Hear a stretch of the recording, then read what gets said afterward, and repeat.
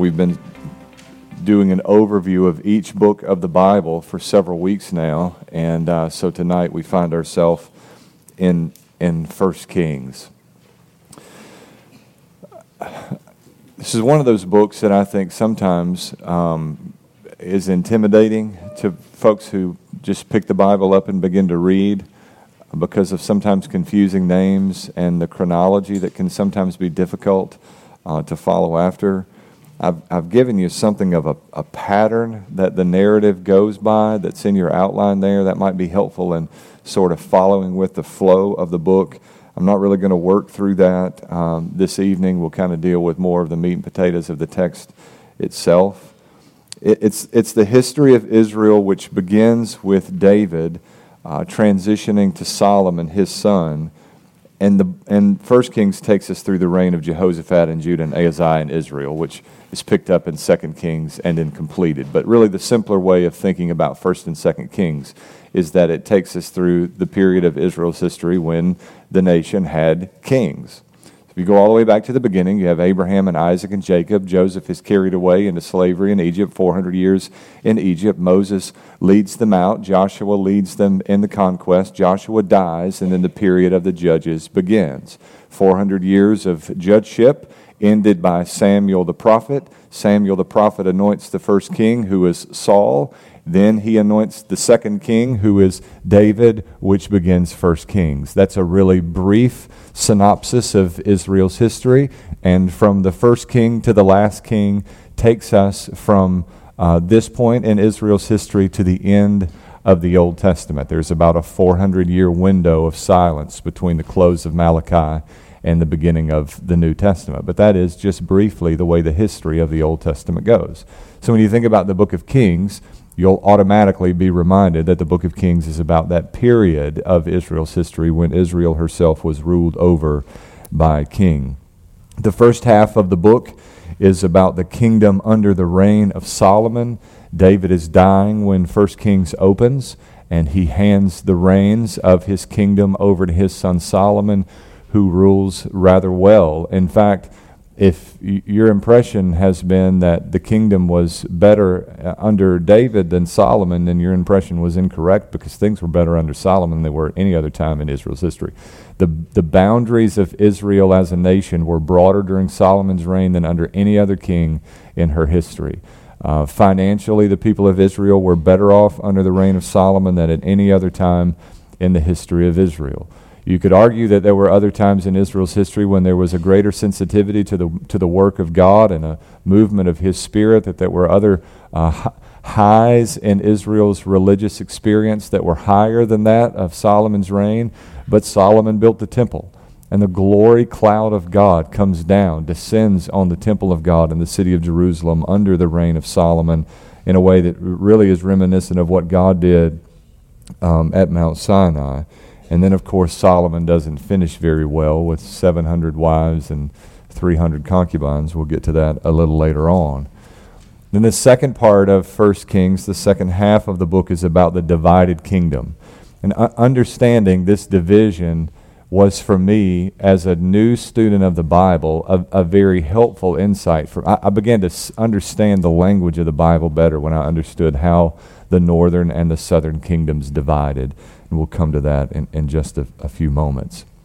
There's a key theme in 1 and 2 Kings that you've heard me talk about a lot already in our overview series. The book of 1 Kings is driven by, and 2 Kings, driven by something called retribution theology. In the New Testament, we would say, you reap as you sow.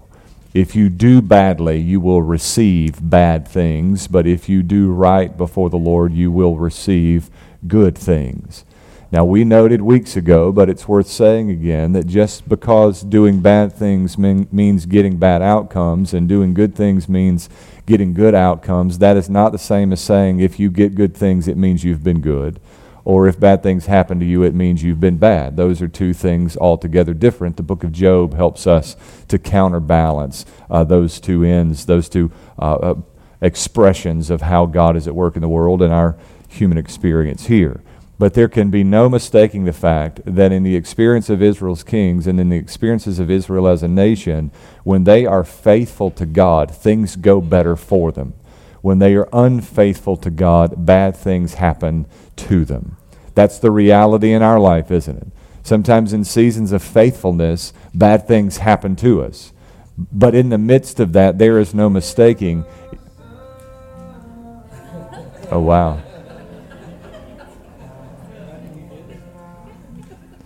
I've been working on my singing voice. What do y'all think?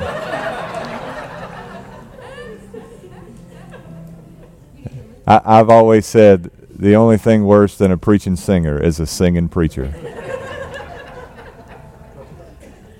We'll get it figured out here in just a minute. Can y'all hear me? Am I still hot? No? We will be in just a minute. Now I have no idea what we were talking about now. Retribution theology.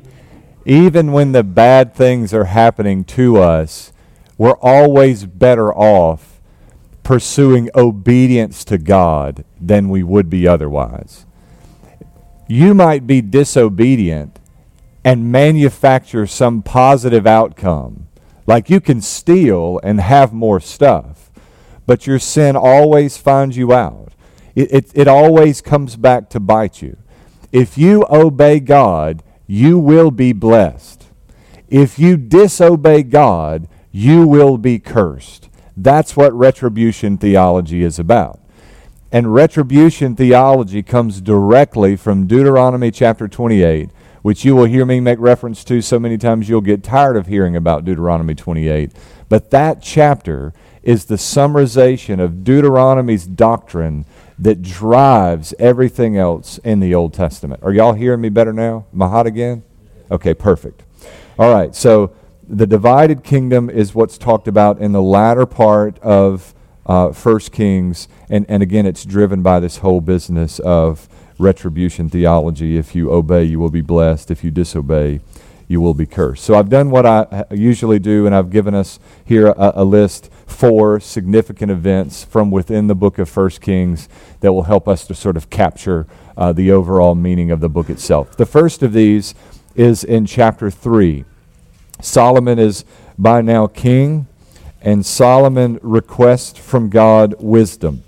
Well, Solomon's already a very wise man, but when God presents him with the opportunity to make his one wish, he asks that God would give him the ability to lead the people of God well, and for his honor in making such a humble request, God is pleased to grant it. Look at 1 Kings chapter 3 and verse number 1. The Bible says, Solomon made an alliance with Pharaoh, king of Egypt, by marrying Pharaoh's daughter. Solomon brought her to live in the city of David until he finished building his palace, the Lord's temple, and the wall surrounding Jerusalem. However, the people were sacrificing on the high places because until that time a temple for the Lord's name had not been built. Solomon loved the Lord by walking in the statutes of his father David, but he also sacrificed and burned incense on the high places. Even early in Solomon's life and leadership, there are indications of waywardness. The king went to Gibeon to sacrifice there because it was the most famous high place, and he made his offering, 1,000 burnt offerings on that altar. At Gibeon, the Lord appeared to Solomon in a dream at night, and God asked, "What should I give you?" And Solomon replied, "You've shown great and faithful love to your servant, my father David, because he walked before you in faithfulness, righteousness, and integrity. You've continued this great and faithful love for him by giving him a son to sit on his throne, as it is today. Lord my God, you've now made your servant king in my father David's place, yet I'm just a youth with no experience in leadership. Your servant is among your people you have chosen, a people too numerous to be numbered or counted. So give your servant an obedient heart to judge your people and to discern between good and evil. For who is able to judge this great people of yours?" Now it pleased the Lord that Solomon had requested this. And so God said to him, "Because you've requested this and didn't ask for long life or riches for yourself or the death of your enemies, but you asked discernment for yourself to understand justice, I will therefore do what you've asked. I'll give you a wise and understanding heart so that there has never been anyone like you before and never will be again. In addition, I'll give you what you didn't ask for, both riches and honor, so that no man in any kingdom will be your equal during your entire life. If you walk in my ways and keep my statutes and commands, just as your father David did, I'll give you a long life." And Solomon woke up and realized it had been a dream. And he went to Jerusalem, stood before the ark of the Lord's covenant, and offered burnt offerings and fellowship offerings, and he held a feast for all his servants. First thing Solomon does after he is granted this request for wisdom is he gets his worship right. Did you notice that? He went from making offerings, burnt offerings at the altar of Gibeon, to worshiping before the covenant of the ark of the covenant of the Lord in the city of Jerusalem after waking up from this dream. There's wisdom and humility in the request that Solomon makes. Lord, help me to know what's right and what's wrong. That's not a bad way to pray. If you're operating under the assumption that everything in this life is crystal clear, black and white, you're wrong. Things get awfully gray, awfully cloudy in the here and now. And we need wisdom from God to be able to navigate those circumstances. Solomon, as a result of his wisdom, leads the nation well. He is world-renowned for his leadership skills, for his savvy, for his insights politically and militarily. Israel prospers incredibly under the leadership of Solomon. You could look back through history at what Solomon did, and in spite of the fact that Israel is this teeny tiny nation, what Solomon does there during his reign is really rather impressive. Economists estimate that it would take north of $2 billion in today's money to construct the temple that Solomon constructed in the city of Jerusalem. Not to mention the palaces that Solomon built, the gardens that he built. The book of Ecclesiastes speaks of all of these construction projects that Solomon undertakes within his leadership. It is an amazing thing that Solomon is able to pull off. He is an international superstar. Neighboring nations are sending their political leaders to Solomon to hear of his wisdom and to gain insight from him. The best example, the illustration of Solomon's wisdom is found in the remainder of chapter 3. I can't tell you how many times I've thought through this passage over the last several weeks. We won't read all of those verses. We'll just talk through here. There are two women who are living together. Both of them have children. In the night, one woman rolls over on her child and the child dies. And heartbroken over the loss of this child, she steals her roommate's child. The next day, they're brought before Solomon for him to make a judgment between them as to who the child belongs to. And Solomon says, "Bring a sword, I'll cut the child in half. We'll just split him between the two of you." And the real mother, naturally, cries out and asks that the child's life be spared, that he be given to this roommate of hers.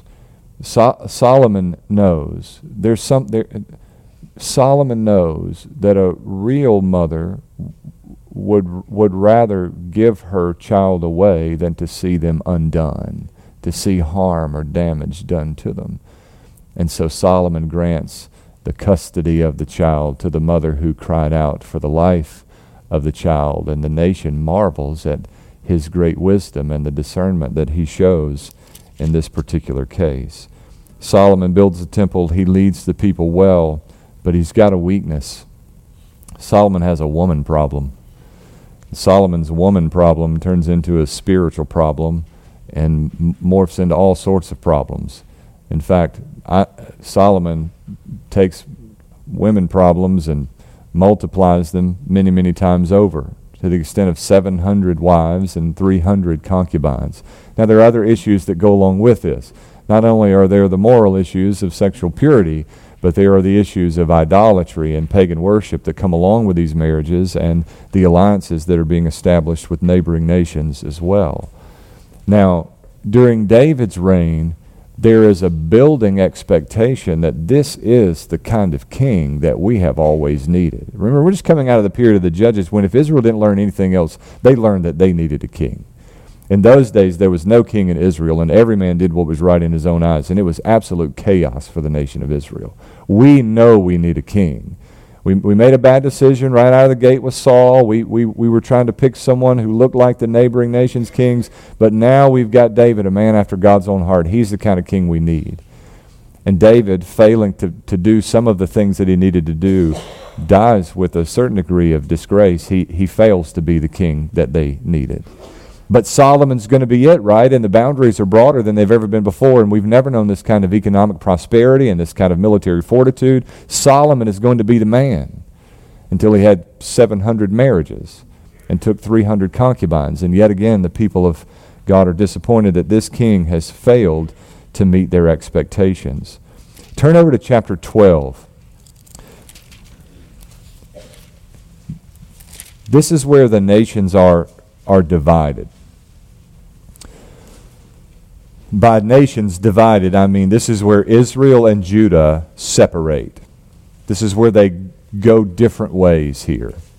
So from this point forward, when you see Israel in the Old Testament, it might be a reference to all of Israel, all of the 12 tribes, but it's likely a reference to the 10 tribes of the north.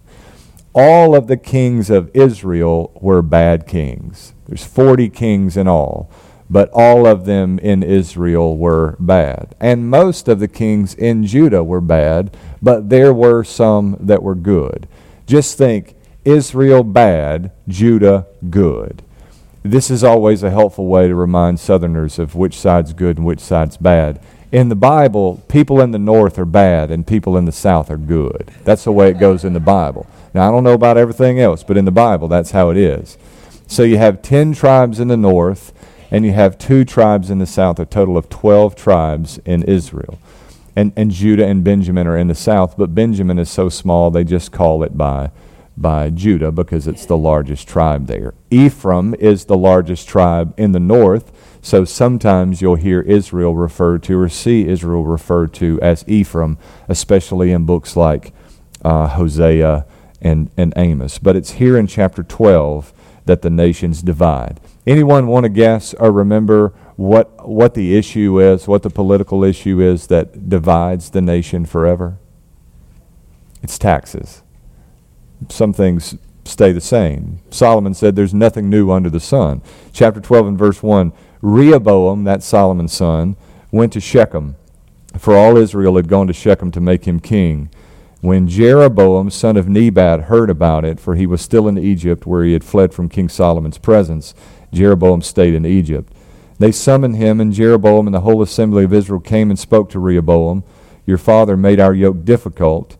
You therefore lighten your father's harsh service and the heavy yoke he put on us, and we will serve you. Rehoboam replied, Go home for 3 days, and then return to me. So the people left. The king Rehoboam consulted with the elders who had served his father Solomon when he was alive, asking, How do you advise me to respond to these people? And they said, Today, if you'll be a servant to these people and serve them, and if you respond to them by speaking kind words to them, they'll be your servants forever. But he rejected the advice of the elders who had advised him and consulted with the young men who'd grown up with him and served him.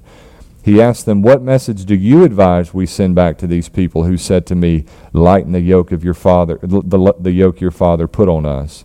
The young men who had grown up with him told him, This is what you should say to the people who said to you, Your father made our yoke heavy, but you make it lighter on us. This is what you should tell them.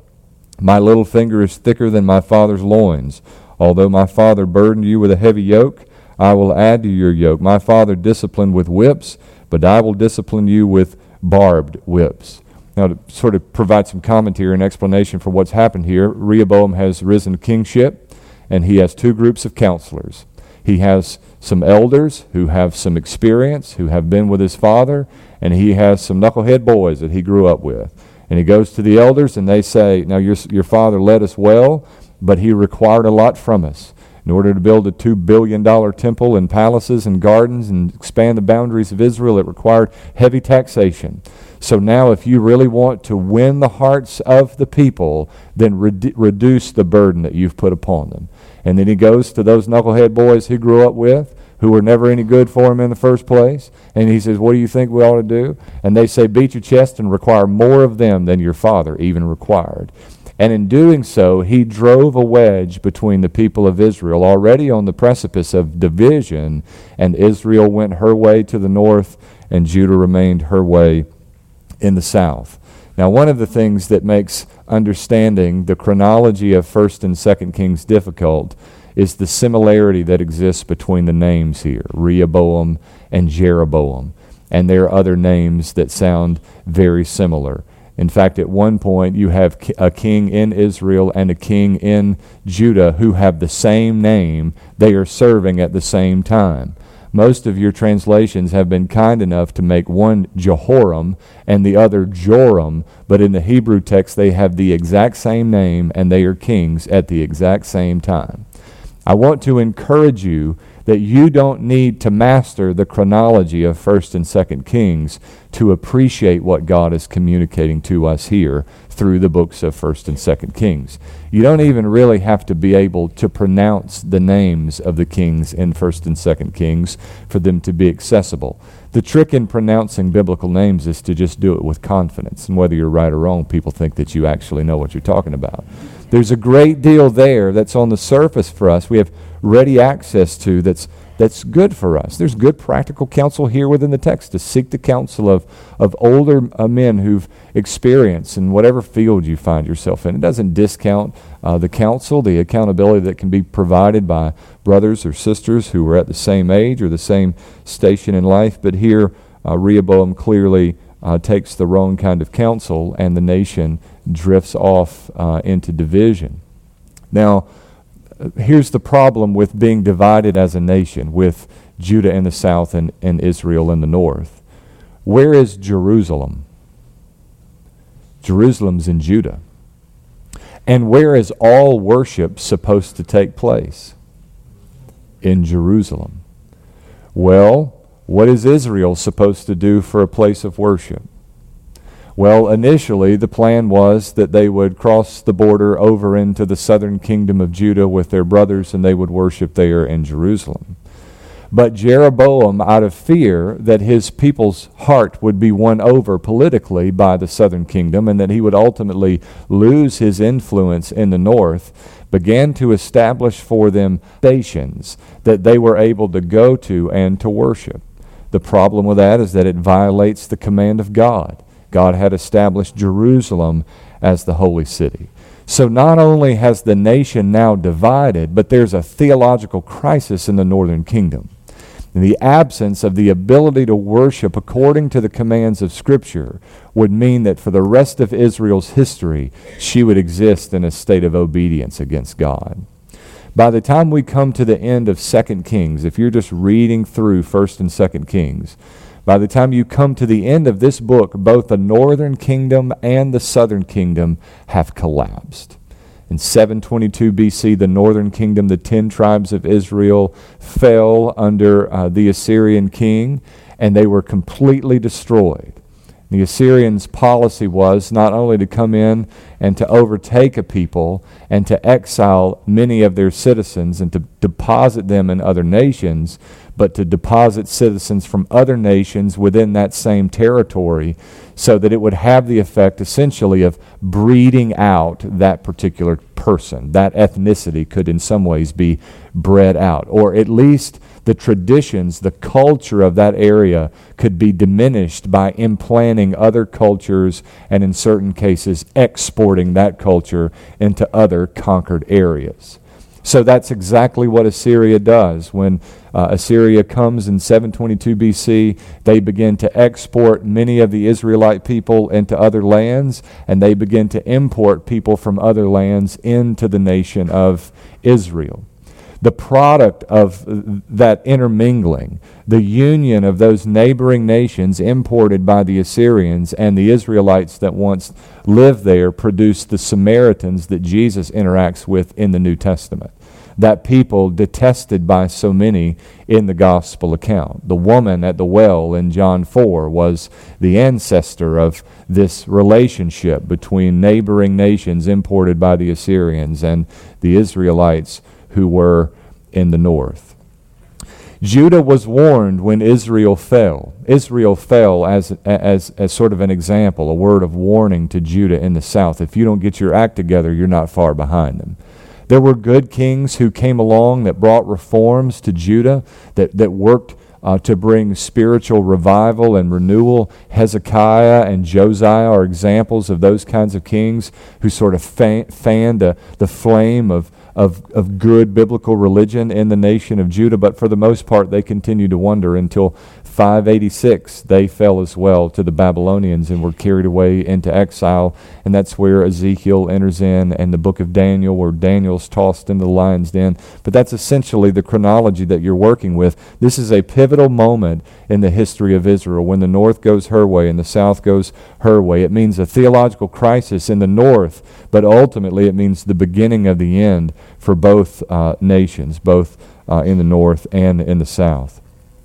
By the time you come to chapter 13, the prophet begins to be a major feature in 1st and 2nd Kings. We're not going to deal with that a great deal tonight. We'll pick that up next week, Lord willing, or in the weeks ahead when we talk about 2nd Kings and Elijah and Elisha. But the prophet is hugely important. The prophet is there not to... The prophet is there to rebuke the king. He's not there as the king's puppet. He's not there to prop the king up. The prophet is there to say in the king's court, "Thus saith the Lord." Whether what he said was good for the king or bad for the king, the prophet was to be faithful to what God had led him to say. We need a handful of prophets like that in our day and age as well. In chapters 15 and 16, there's a new king in Israel. Remember, we said all the kings in Israel were bad kings. And a man named Omri takes over as king in Israel and eventually is replaced by his son Ahab. And Ahab is the worst king that Israel ever had. From this point forward in 1 Kings, Ahab and Elijah are the personification of evil and good, and they're constantly doing battle one with the other. My favorite passage in 1 Kings is over in chapter 18, when there is the Old Testament equivalent of the showdown at the OK Corral. Ahab's prophets, the prophets of Baal, and Elijah, the prophet of God, duel it out at Mount Carmel. They prepare for themselves a sacrifice, and fire is to be called down from God. In chapter 18 and verse 1, the Bible says, "After a long time the word of the Lord came to Elijah in the 3rd year, saying, Go and present yourself to Ahab. I'll send rain on the surface of the land." This is after a long famine. So Elijah went to present himself to Ahab, and the famine was severe in Samaria. And Ahab called for Obadiah, who was in charge of the palace. Obadiah was a man who greatly feared the Lord, and took 100 prophets and hid them, 50 men, to a cave, and divided them with food and water when Jezebel slaughtered the Lord's prophets. Ahab said to Obadiah, "Go throughout the land to every spring of water and to every wadi. Perhaps we'll find grass so we can keep the horses and mules alive and not have to destroy any cattle." And they divided the land between them in order to cover it. And Ahab went one way by himself, Obadiah went the other way by himself. They're looking for Elijah. While Obadiah was walking along the road, Elijah suddenly met him. When Obadiah recognized him, he fell on his face to the ground and said, "Is it you, my lord, Elijah?" And he replied, "It is. Go and tell your lord, Elijah is here." But Obadiah said, "What sin have I committed that you're handing your servant over to Ahab to put him to death? As the Lord your God lives, there's no nation or kingdom where my lord's not sent someone to search for you. When they said, 'He's not here,' he made that kingdom or nation swear they'd not found him. Now you say, 'Go tell your lord Elijah is here.' But when I leave, the Spirit of the Lord may carry you off to some place I don't know. And when I go report to Ahab and he doesn't find you, he'll kill me. But I, your servant, have feared the Lord from my youth. Wasn't it reported to my Lord what I did when Jezebel slaughtered the Lord's prophets? I hid 100 of the prophets of the Lord, 50 men to a cave, and provided them with food and water. Now you say, 'Go tell your Lord Elijah is here.' He will kill me." Obadiah doesn't even want to go take the report to Ahab that Elijah has been spotted, out of fear that God would swoop him up and take him somewhere else. In verse 20, Ahab summoned all the Israelites and gathered the prophets at Mount Carmel. And Elijah approached all the people and said, "How long will you hesitate between two opinions? If Yahweh is God, follow him. But if Baal, follow him." But the people didn't answer him a word. In other words, today you're going to get to make up your mind. You're going to decide for yourselves whether God is God or Baal is God. There is a misunderstanding about the issues that Israel had in the Old Testament. The issue is not that Israel sometimes worshiped God and sometimes they worshiped Baal or some other god. It seldom was that the case. The issue is that they always managed to find ways to marry other gods with the true God. It wasn't that they left behind the God of the Bible. It was that they managed to incorporate their worship of other gods in various ways into their worship of the God of the Bible. This has always been the great danger for God's people. Satan is not so much interested in completely pulling us away from true worship. We'd be too wise for that. Surely we'd be able to see that one coming. But to contaminate, to pollute the worship of the one true God with notions, ideas, and even worship, it's directed in altogether the wrong direction. To mingle the worship of the true and living God with the worship of dead idols. That's been Satan's tactic. And it's still the danger for God's people. So Elijah said, today's the day. You're going to make up your mind. There will be no more worshiping God and Baal in Israel. You're either going to worship Baal or you're going to worship God, and when the day is over, it's going to be clear whose side who is on. Elijah said to the people, "Am I the only remaining prophet of the Lord, but Baal's prophets are 450 men?" In verse 23, "Let 2 bulls be given to us. They're to choose 1 bull for themselves, cut it in pieces, place it on the wood, but not light the fire. I'll prepare the other bull, place it on the wood, but not light the fire. Then you call on the name of your God. I will call on the name of Yahweh, and the God who answers with fire. He is God." Now, the interesting thing is that Baal is supposed to be the god of fire. But Elijah set the deal up where the God who answers by fire, he is God. And so the prophets of Baal come out, all 450, and they dance around and they do their incantations and all that they do, and they cut themselves and they bleed about the altar and they cry out for hours and hours and hours, and nothing happened. And Elijah comes out and he instructs the servants to dig a ditch around the sacrifice and to fill it up with water. He's making sure that there's no sleight of hand here. There's no trickery about what Elijah intends to do there with this sacrifice. And whereas the prophets of Baal had danced around that sacrifice all day, Elijah prayed but a brief prayer, and the fire of God fell, and it consumed the burnt offering. And there at Mount Carmel it was determined that the God of heaven, he is God, and Baal is no God at all. The prophets of Baal were killed. I'd like to tell you that Elijah left this experience with a sense of great victory, but in no time we find him out in the desert crying and asking that God would kill him. It's often the case that depression settles in after a season of great spiritual victory. How often have you experienced that?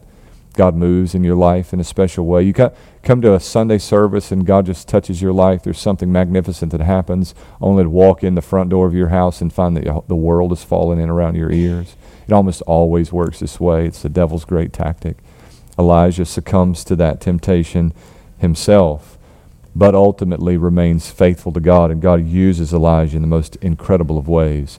Elijah becomes the prototypical prophet in Israel. Every other prophet is modeled after Elijah. Elijah even sets the dress code for prophets in Israel. Do you know why when John the Baptist came as a prophet in the Gospel of Matthew that he was dressed in camel hair with a leather belt around his waist and he ate locust and wild honey? Because that's what Elijah did. And if you wanted to be a good prophet, you did what good prophets do, you know. You carried yourself, you conducted yourself after the manner of a faithful prophet. Certainly Elijah was just that, a faithful prophet. In fact, the Bible says in the book of Malachi that Elijah was to come again. And Jesus makes it clear that John the Baptist was Elijah come again, one come in the spirit of John the Baptist as the trailblazer, as the forerunner to Christ himself. There is this continual moral decline both in Israel and in Judah throughout the books of 1st and 2nd Kings. This is certainly true of 1st Kings, but it's just reinforced over and over and over again in 2nd Kings as well. And at the end of 2 Kings, the king of Judah in the line of David has been carried away captive, but he's alive. There's just this little inkling of hope that remains for the line of David. Because remember what the Bible says in 2 Samuel chapter 7. God said, I'm going to give you a king in the line of David. He's going to sit on the throne of Israel forever. There's always going to be a king in the line of David. And the people of Israel by the end of 2 Kings are about this close to having their hopes and dreams dashed, that God would not do for them what he had formerly promised he would do. There's a greater lesson that's learned in both 1st and 2 Kings. If the lesson of Judges was we need a king, the lesson of 1st and 2 Kings is we don't need just any king, but a certain kind of king. Not just a king in the line of David, but a king like King Jesus. A king better than David. A king better than Solomon. We really do need Jesus. And so here, the product of all of our efforts at pronunciation and our working through the sometimes challenging chronology of 1st and 2nd Kings is a very straightforward gospel lesson for you and for me. You need Jesus as the king of your life, and I do too. The world needs Jesus as the king of our lives. He's got the situation well in hand. Aren't you glad that Jesus is king? I hope that over the next few weeks we're entering into 2020. Just days from now, it will be 2020. Can you believe it? And so it will mark the beginning of a presidential election year.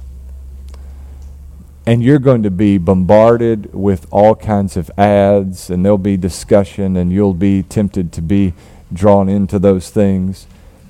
I hope that with every ad that rolls across your television screen, you'll be reminded of the confidence we have in knowing that our primary citizenship is in heaven, that we have an everlasting King with a 100% approval rating who always does what is right for his people. Aren't you glad for Jesus?